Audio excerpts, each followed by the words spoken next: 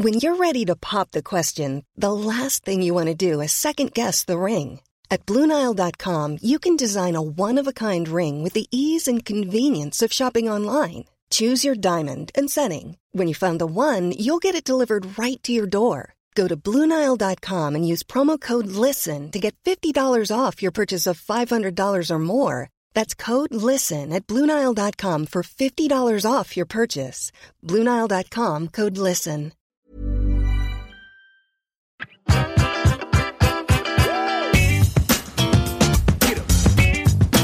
Hello, everyone, and welcome back to the Des Bishop Podcast. And I promise you that we will get back to just like some normal, lighthearted, fun pods ASAP. In fact, I'm going to pressurize Steve to do me and him together this weekend. So let's just consider this another bonus ep, because I know the last couple of eps have been pretty intense. And I was really looking forward to moving on from the intensity. And then this report about the mother and baby homes came out, and it just... I've spent the last 24 hours going through the most intense shit. And to our non-Irish listeners, you know, I really recommend Googling, following Dr. Maeve O'Rourke on Twitter, looking up who Catherine Corliss is, and just delving into the history of how this report came about. It would be too much for me to get into about the history of all this. I'm not qualified to give the history, because even from reading this report, I realized that there's a difference between the Magdalen laundries and the mother and baby homes and the county homes. And I've just been learning for 24 hours. And I highly encourage anyone who's not familiar with what's going on to learn a bit about it, because it's an integral part of the Irish story, particularly the Irish story since independence. And it's just more evidence of the damage that the Catholic Church, predominantly, not just the Catholic Church, but predominantly the Catholic Church, and their obsession with sex, their misogyny, and how they made sure that women remained in a weak position in Ireland. The list goes on and on how you need to understand this to understand Ireland. In a way, I guess, to celebrate how far Ireland has come, but there's nothing to celebrate in this. It's sad. And your emotions will range from, incomprehension to sadness to outrage and back again and everything else in between, because it's almost too much to take in. But what's so fucking... I mean, who am I? I'm just a 45-year-old man. I spent the first 14 years of my life in New York. I spent the majority of years after that in Ireland. But this isn't just a story of the island of Ireland. This is a story of how pervasive this abuse was, this mistreatment of women. Obviously, there's a broader story of the mistreatment of a greater percentage of the Irish population from other institutions, but we can't get bogged down in that.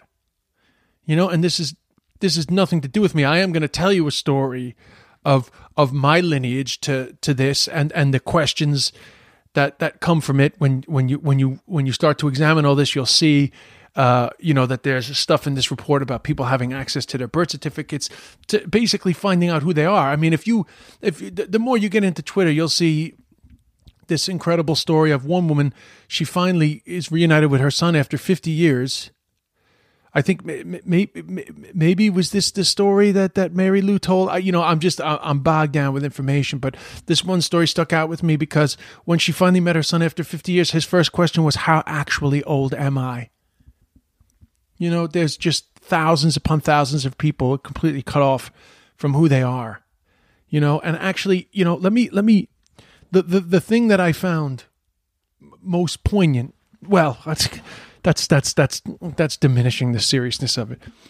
I retweeted this poem that somebody had put up because I just found it so powerful. And sometimes it's the simplicity of language that can best help you to understand something. But this is a poem by Mary Cull. It's called Laundry. My grandfather sent everything to the nuns for a thorough cleaning, including my mother. Fervently they washed away every stain, hold us up to the light, and there is hardly a trace of me left in her, or left in me. Things are forever getting separated in the wash. A fawn silk stocking, a tiny pink sock with no matcher, the price to be paid for getting your laundry done. That was from a poem from, it says her recent collection. I actually don't know. This is just a screenshot from what looks like the Irish Times magazine, or possibly from the culture section. It's from her recent collection, Silver, published by Arlen House. Her first collection was All Things Considered, published by Salmon. But it is, this report is once again the reminder of the damage, the wreckage to Irish women, first and foremost, and the greater repercussions, and their children, and the greater repercussions of that shame that was all too pervasive in Irish society with all too much power. And, I didn't even, it's not even important, but obviously the hypocrisy of the episode we had only a week and a half ago, where Bishop Eamon Martin is complaining about this innocuous fucking satirical thing on New Year's Eve by Waterford Whispers, and now a week and a half later he's apologizing for this. Bishop Eamon Martin. These are the things that really matter. The cheek of the church. They've never owned up properly. I mean, even this apology, the apology from the Bishop of Cork, the apology from the Bishop of the Cork for me really leans heavily on the fact that the report puts too much blame on Irish society. Of course, that should be like, and by the way, Irish society holds some responsibility too, because they helped to implement this culture of shame and secrecy, and treated these women with such disdain that allowed this to continue. Right? That's like by the way. Let's not fucking pretend who really had the power. The church and the state. But I see the Bishop of Cork's apology is very much like, we're sorry that we added to this atmosphere. Whereas, the deeper you get into that, you can literally see a period of time in the history of Bessaborough House where the Bishop of Cork at the time, I don't have the names in front of me, but I just been like fucking going through this shit all day. But the Bishop of Cork at the time stopped them removing the Mother Superior despite the incredible percentage of children that were dying in Bessaborough House. I mean, it's insane, the connection between church and state, and how much the health service was connected to them. Like, it's insane. And I understand over the years, over the decades of paying attention to this shit, that people say, well, the church stepped into the education system. They stepped into the health service. Who else was going to do it? It's like, well, it was up to the state to fucking separate those things and create that thing. The church wanted that power. And they wielded that power quite intensely. I mean, it requires a certain awareness of Irish history, which I think most of you will have. I don't want to sound condescending, but you will know how integral. And still to this day, the funny thing is that what I saw a week and a half ago, and the only reason I'm bringing this up is that, people complain to me about that episode about Waterford Whispers, and they never own up to who they are. They never own up to the fact that they're very religious, that they're conservative Catholics. So they try to pretend like the problem wasn't, the problem wasn't that it was, saying God is a rapist. The problem was the time that it was on TV. They won't just fucking admit it. You're offended because you're a conservative Catholic, and that's fine. But calling a fucking fictional character a fucking rapist is not the worst thing in the world to say. I understand that you don't think it's a fictional character, but in real fucking history, in the last century and a half, the institution that you're fucking right behind, The institution that employs Bishop Eamon Martin has done untold crimes, unspeakable, I should say, not untold, unspeakable things, and never truly owned up to it. And they only own up to it when they're forced so deep into a corner. They had report after report. How much investigation and public outrage has to come before they give a fucking inch? How much has to come before they say anything? And let's face it, most of this wouldn't come out except Catherine Corliss, literally just an interested woman, a local historian funded by herself, dug deeper and deeper and deeper into these secrets, which led to a chain of events. And it just goes to show sometimes that sometimes it takes just one person to light a fire. I know that she ended up getting supported by a lot of other people, and I'm sure I'm ignorant to other important people. But if you want to know about the people that are behind this, I recommend following Dr. Maeve O'Rourke, and then follow all the people that she mentions, because there's been a lot of work done on this over a long period of time. And I have to say I'm grateful to them for being able to understand this on a deeper level. I take their lead on the disappointment. I think the general consensus that I can see is that the apology from the state is welcomed. The report is disappointing, but all this can be, any frustration and disappointment, it seems could be undone by actual action, because there's been numerous apologies by the state after, pick your fucking report, the Ferns report, the Ryan report, the Murphy report, pick your fucking poison. But there's always disappointing action afterwards. And finally, and I really recommend, is it Catherine Conley? I also tweeted this. If you want to just kind of have a quick understanding, the lazy man's, that's a Catherine Conley speech in the Dole today. You'll find it quickly on YouTube. I actually tweeted it on my Twitter if you want to find it. She can give you a nice quick synopsis of her disappointment with the report, but her hope that her disappointment could be rectified by action by the state. And again, I recommend that you all dig into it on what action needs to be taken, and then obviously you find a way to get behind that, get behind the energy that makes that action happen. And sometimes you can feel quite powerless. I didn't even know if I should say anything about this, but the more I read, the more I thought I just want to express how I feel about it. I'm just another guy I feel that in some way, so many of us are connected to the lineage of this bullshit. And I've seen a lot of that shame disappear. I mean, there's positive stories. I remember moving down in 1990, and my friend's sister had a kid out of wedlock, and it was such a fucking shameful, such a big deal, such a shameful thing. And the majority of that is gone. But even in the report, from what I can see, they try to suggest that a lot of the stigma around having a child, or a lot of the difficulty of having a child out of wedlock, was changed by the single mother allowance, 1973. But that completely disregards the shame, the way the Catholic Church and the people, the Catholics and made people feel like they were doing something wrong by having sex. Not to mention the fact that abortion has only been made legal in the last couple of years, and obviously people get hung, the pro-life argument, and I understand, but I didn't grow up in New York knowing anybody that had a child out of wedlock, and obviously that has a little bit to do with my class, perhaps the people that I was surrounded by, but once I moved to Ireland, within 5 years, I knew numerous stories of teenage women that had children. I didn't know any when I was growing up.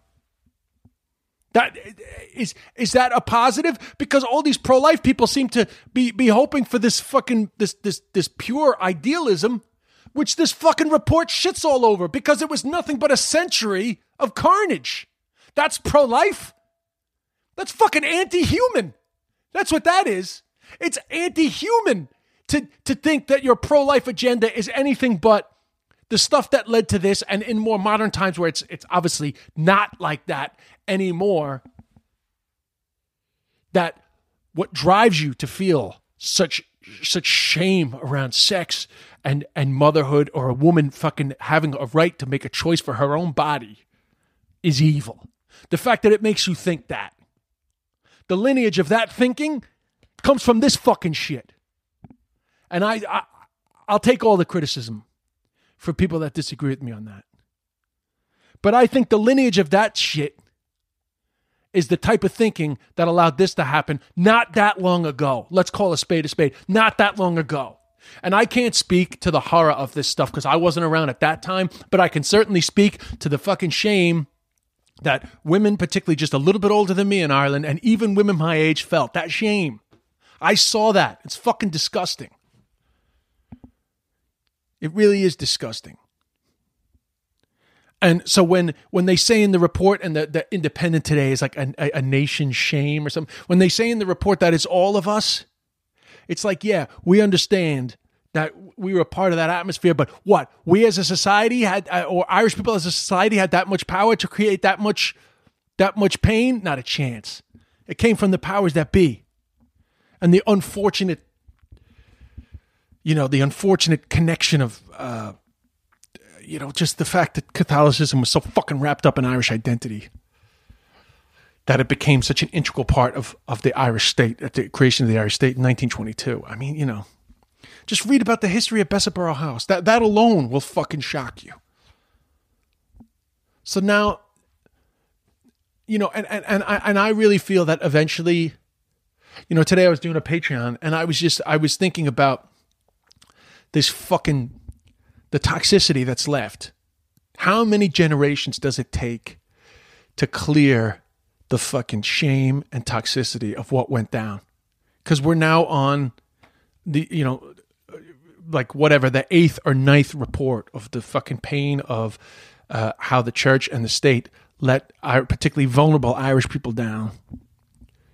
How long does it take for that stain to fade from our psyche, the wreckage of that generational pain, and people have different opinions about whether that shit actually gets into your DNA, or certainly metaphorically gets into your DNA. People have various opinions about that. But, you can't help but have hope for the powerful, confident women of the Gen Zs, and the fact that they have a voice and a place to complain, and they're not content with what they see, and they're going to fucking complain about it. You can't help but get hope, and you can't help but be happy that it's not happening again. People are making arguments about direct provision. I'm actually going to save that for another episode because I want to get somebody on to talk directly about that.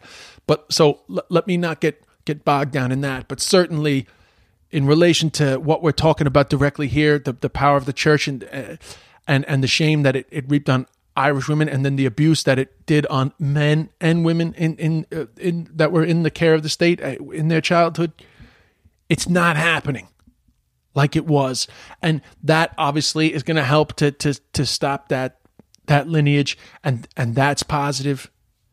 But I feel that there's a part of it in all of us. Certainly in my generation, it's still there. I see people from the sort of not so, from the lightly negative sense of like an increase of shame around sex or an inability to be open about sex, to, obviously the homophobia and stuff that was just so rampant, literally such a short time ago. I saw all that start to fade from my generation. I can't imagine, know what it was like, the pain for homosexual people in Ireland, but there has been great changes, but I still think that it's really important to embrace all this stuff, accept it as part of who we are so that it never happens again. There's just been too long that denial happens. Not to mention too long that what is now a minority of people that still have a sort of conservative Catholic view still have this outsized voice in the Irish media. In my opinion, they abuse broadcasting laws that create this sense of we need, equal opinions. Like, I agree with that broadcasting law, but I don't agree that a minority opinion always deserves the exact same amount of airtime. It's a fault. Because the truth is that there's just been so much denial for so long coming from conservative Catholic voices in the Irish media of what the church has done, and then certainly an underplaying of the seriousness of it. But yet so fucking vocal about any transgression that they think from what they call like the left, or, like people that are anti-Catholic. That's like the media battle that goes on. So it's so important that times like this, it's almost unarguable. The tragedy of it.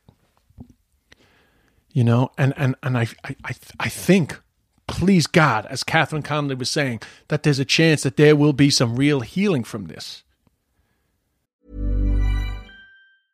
Hiring for your small business? If you're not looking for professionals on LinkedIn, you're looking in the wrong place. That's like looking for your car keys in a fish tank.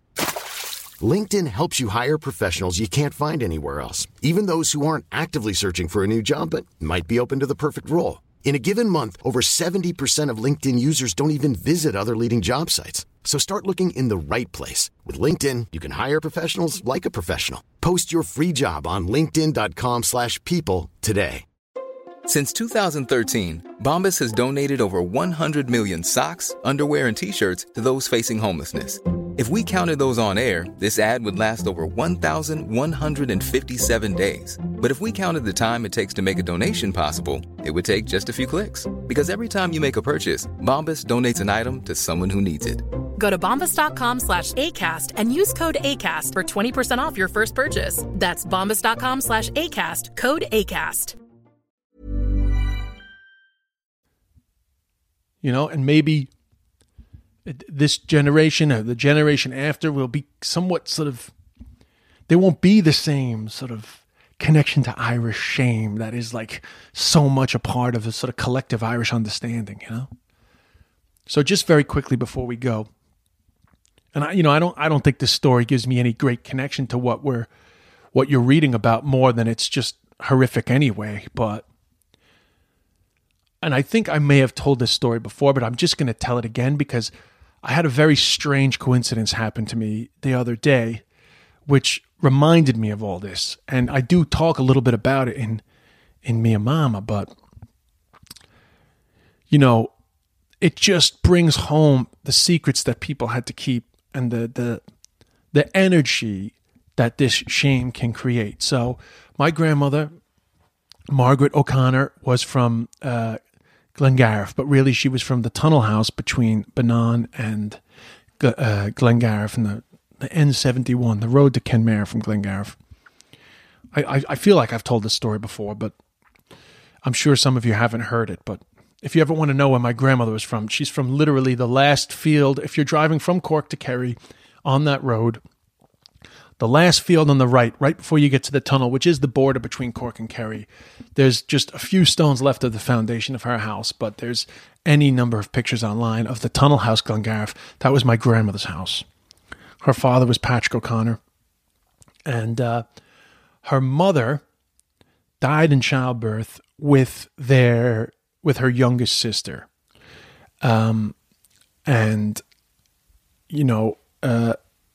So my grandmother had one brother and four sisters, I believe. So she had herself, Eileen, Joan, Bridget, and Maureen. So she had four sisters. There's five, and their brother, Neil. And if you talk to anybody in Glengariff from that area that knows about the history of that time, there was a terrible priest there that goes down in infamy with his fire and brimstone language, and it's an all too familiar story in Ireland of just the feared the feared priest and this brutal message from the Catholic Church. Anyway, I didn't know anything about my grandmother's past growing up, other than she was the loveliest lady. She was from Cork, and, she was really the only proper example I knew of like affectionate love growing up as a child. I did not know that she was a terrible alcoholic. I think I talked about that after my mom died. I did not know that my mother was raised in, abject alcoholism. I found that out much, much later in life. And, I also didn't know that it was known in the neighborhood that my grandmother was an alcoholic. And, when I found that out, it made me feel for my mother. I knew that well before, like long before my mom died. It was many chats with my mother and my aunt, and how difficult it was for them to deal with that. And my parents, my mother's sister, they didn't know how my grandmother's father died. They just knew that the grandmother had died in childbirth, and that, as they were told their whole life, their grandfather had died of a broken heart. That's how my nanny would always tell the story. My mother died in childbirth, and my father died of a broken heart. And so like so many Irish families, they grew up with this alcoholism, but they knew nothing of the pain of their own mother's life. And one day I was doing a show in Cork, and I don't know if I knew my great-grandfather's real story or not yet. But I was doing a show in the Opera House in Cork, and this woman came up to me, and she said that she was like my mother's second cousin or something, from down there, from Glengarriff, or maybe she lived in Cork, but she was originally from down there. And she said that she knew stuff about my family that maybe I didn't know. Now, at the time, she told the story as if it was my grandmother, only because she knew that the woman who she was about to tell me about had emigrated to New York. But at the time, she told me this was about my grandmother, but it turns out it was about my mother's Aunt Maureen, who my mother knew all her life because she was also in New York. But she definitely did not know this story, which was that my great Aunt Maureen had been raped. Now, I can't verify the rape part, but all I can say is that she was pregnant. And I think the way the story was told to me, my memory of the story being told to me was that, it was from like they had this tunnel house on the road, and it was from a lodger at the house. And she was pregnant, and she was forced into what I was told at the time was a Magna Laundry. My understanding was it was in Clonakilty, but I've looked into it, and in Clonakilty there was an industrial school for women. I don't know if she was sent to Bessaborough. I don't know where she was sent. I'm going to look into it now. But all I know is that she was sent into a home of some description, like for pregnant women, and that a year later, my mother's uncle, Neil, paid money to get her out of it, and that's how she ended up emigrating to the United States.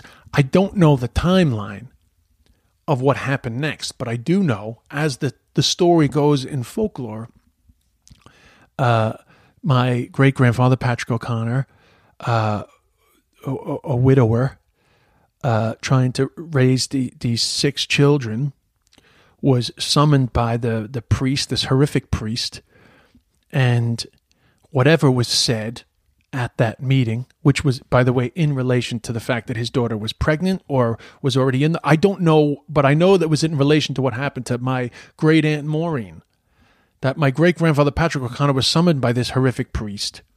And after this meeting, he went back to the house in Glengarriff, and he hanged himself.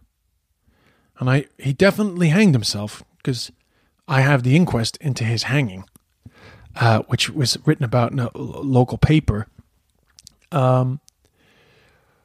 But, when I originally found that out, I can't remember the timeline of it, I do believe that the original story, as it was told to me, was that he made sure that all the children were looked after.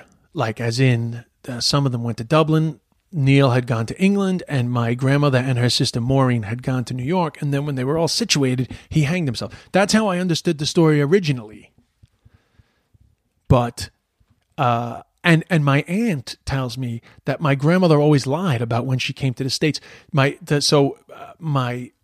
grandmother always told the story that she came to America 3 years earlier than she did. And basically, it kind of adds up because in the inquest, I realized that they were all still there. My grandmother was in the house when he hanged himself. I don't know if Maureen was there. That's not clear from the inquest, but my grandmother gives evidence at the inquest, Margaret O'Connor, and she talks about that she had been sick, that he checked in on her that night, and the following morning when Neil went to check on the father, he had hanged himself.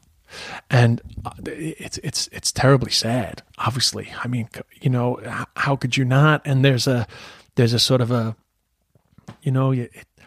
again, like I say about this feeling about this DNA, like if you feel like it's a part of you, and obviously modern conversations around taking your own life, about mental health and, everything, like God knows what was going on for him. But also in terms of the shame and the sense of the judgment that came from a woman getting pregnant at that time, you can imagine that it was, even if this thing of the priest's conversation driving him to suicide's not really true, you can imagine that it was one of the many things that was causing him enough mental anguish that he thought that this was the only solution with all his children in the house. I mean, it's really sad. But it's also so much a part of what this report is about. The wreckage that was reaped upon Irish people for so long, with the shame that came from that institution. So that's why I get a little annoyed when people get fucking bent out of shape about something so fucking unimportant like that stupid sketch, but yet they won't fucking pipe up when they see the real damage like this report. And it was weird because, because of this report, so here's the coincidence of why I started thinking about this again. I have a friend, I won't name him. I've known him for years.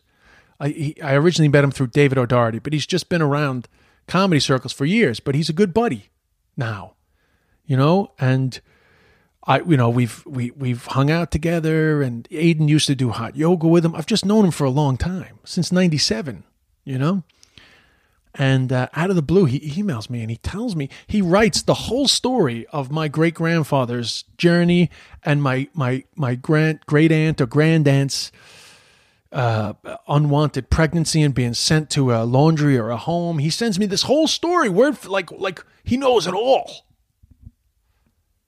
Because it turns out that he's my third cousin once removed. That his mother has a direct connection to my great-grandfather, and we never knew. Now, third cousin once removed, it's not exactly like my closest cousin, but it's not nothing,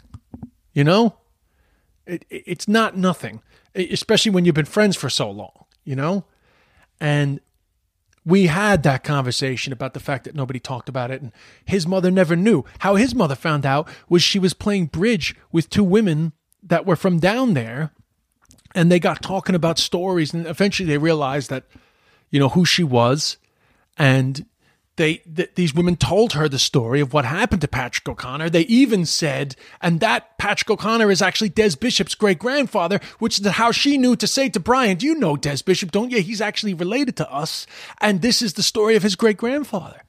How fucking crazy is that? So that's what made me start to think about it.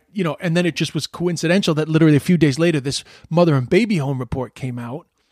And when I told her about this crazy coincidence of my friend turning out to be my third cousin once removed, my aunt told me that she had spent years trying to find out what happened to the baby at at wherever that my great aunt, her aunt, had gone. But she could never find out because she didn't know exactly where she went. And I still don't know exactly where she went. But the story is that the baby died. That's the anecdote.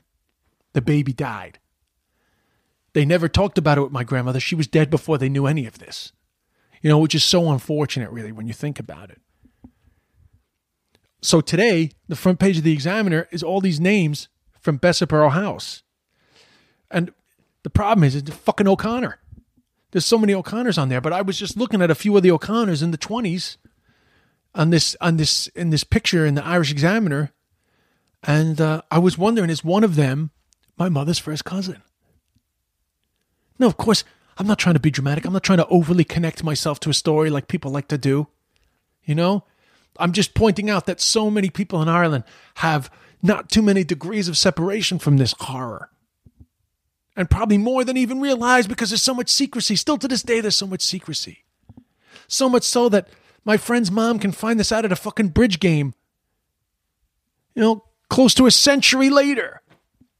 The secrets that were kept. It's so fucking dark. The secrecy. And it's been such a slow journey to lift the lid on it.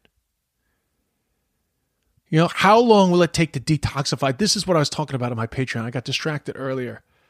Because I remember when I used to live on Ringsend Road for a short time. And at the time, they were detoxifying the land around Grand Canal Dock to develop what became, as you know now, Grand Canal Dock and the Bord Gáis Theatre. That whole area at the time was being readied for development. But it took them years to detoxify what was formerly a gas site, gas works. Years to detoxify that land so it was healthy enough to build upon. People wouldn't get sick, And I was thinking, it's not a bad metaphor for the fucking Irish psyche. How many generations will it take to fucking clear away the toxic wreckage of this shit? To clear the fumes of the secrecy? The toxicity of the shame. I mean, I hope not too long. But this is part of it. These reports are part of it. People owning up is part of it. People taking responsibility is part of it. People not being in denial about the power that the church had, the collusion between the church and state. And how, yes, that led to a society that enabled a lot of this stuff. But let's not pretend that society is most at fault. Let's not fucking pretend that. That was cultivated. Sometimes it's easy to get records from fucking East German Stasi records than to get a fucking birth cert for your own life. You hear people say something is Kafkaesque, but they don't really know what they're talking about. But God damn it, that's fucking Kafkaesque. This metaphorical question of who am I? And in their situation, it's not metaphorical. It's like, I don't fucking know. That's sick. And I got to thinking that, I did that. Well, I didn't do Ancestry.com. My mother got my brother's spit, and there's a lot of second cousins. I don't know who they are. Weird second cousins where I feel like I know so many of my second cousins. There's so many in Ireland, but I have a lot of second cousins in the States, And not that many sources of where they can come from. And nobody knows who the fuck they are. And sometimes I wonder, was that kid adopted out? But I have no idea. It's not like a big deal, but I think I'm going to go about finding out because this has made me think of it. And it's just fucked up. I'm so close with my first cousins, and one of my mother's first cousins is fucking MIA. That's so tragic. And the tragedy of the fact that their mom, my grandmother, hid from all this shit for years with booze, man. Fucking father killed himself. And, her sister was probably raped. And her nephew fucking disappeared, dead. That's a lot of fucking tragedy. Then sent to another country or going to another country for your survival as a teen. And, you know, creating a new life for yourself. You know, she succumbed to fucking, you know, she hid in booze for decades. I can't imagine the fucking torture that was going on inside her. And by the way, I haven't even mentioned what my Aunt Maureen must have been going through, because I didn't know her. I only know of her. That she must have lived her whole life thinking about that kid and what happened to her, and she never had kids. You know? Whether she could or not, I don't know. You know, I don't know any reason. I don't know anything about why she never had a child. But I got to think that if my grandmother was so tortured, I can't imagine how tortured she was. You know, so it's the sadness in our family trees that I think a lot of people can identify with, and this stuff just reminds you of it.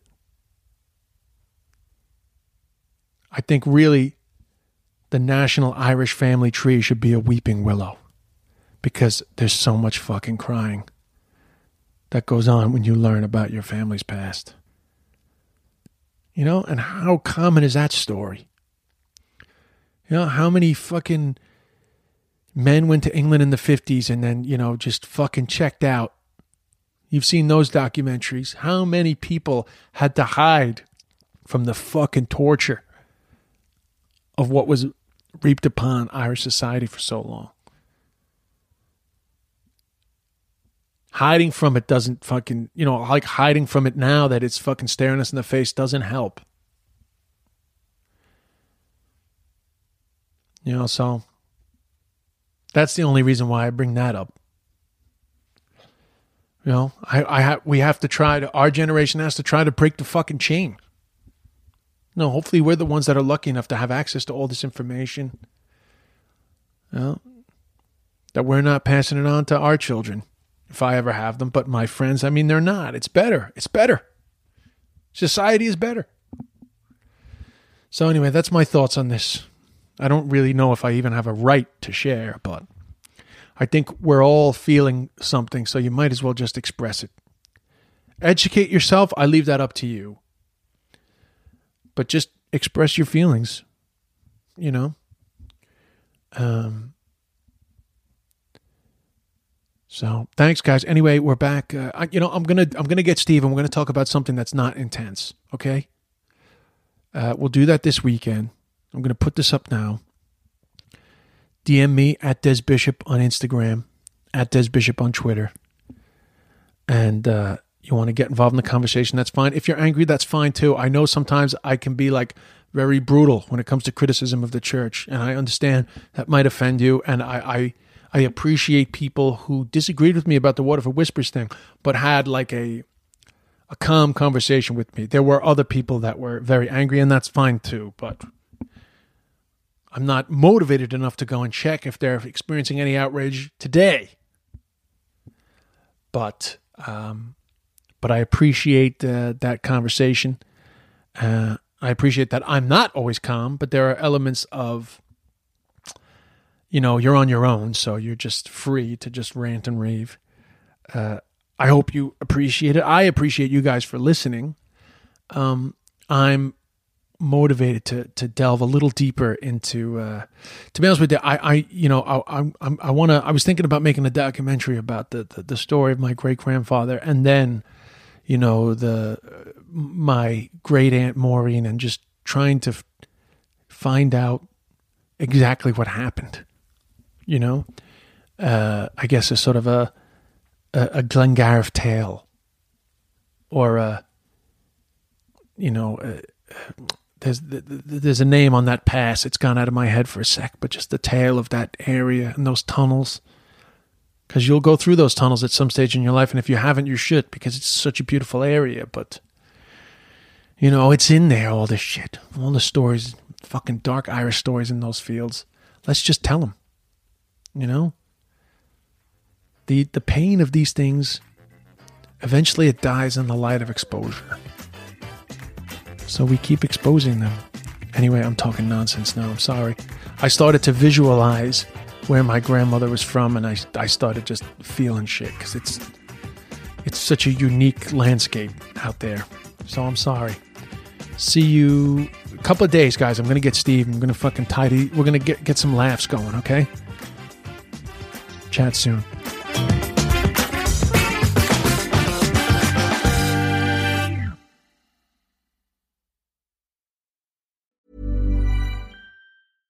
Imagine the softest sheets you've ever felt. Now imagine them getting even softer over time. That's what you'll feel with Boll & Branch's organic cotton sheets. In a recent customer survey, 96% replied that Boll & Branch sheets get softer with every wash. Start getting your best night's sleep in these sheets that get softer and softer for years to come. Try their sheets with a 30-night guarantee. Plus, get 15% off your first order at bollandbranch.com. Code BUTTERY. Exclusions apply. See site for details.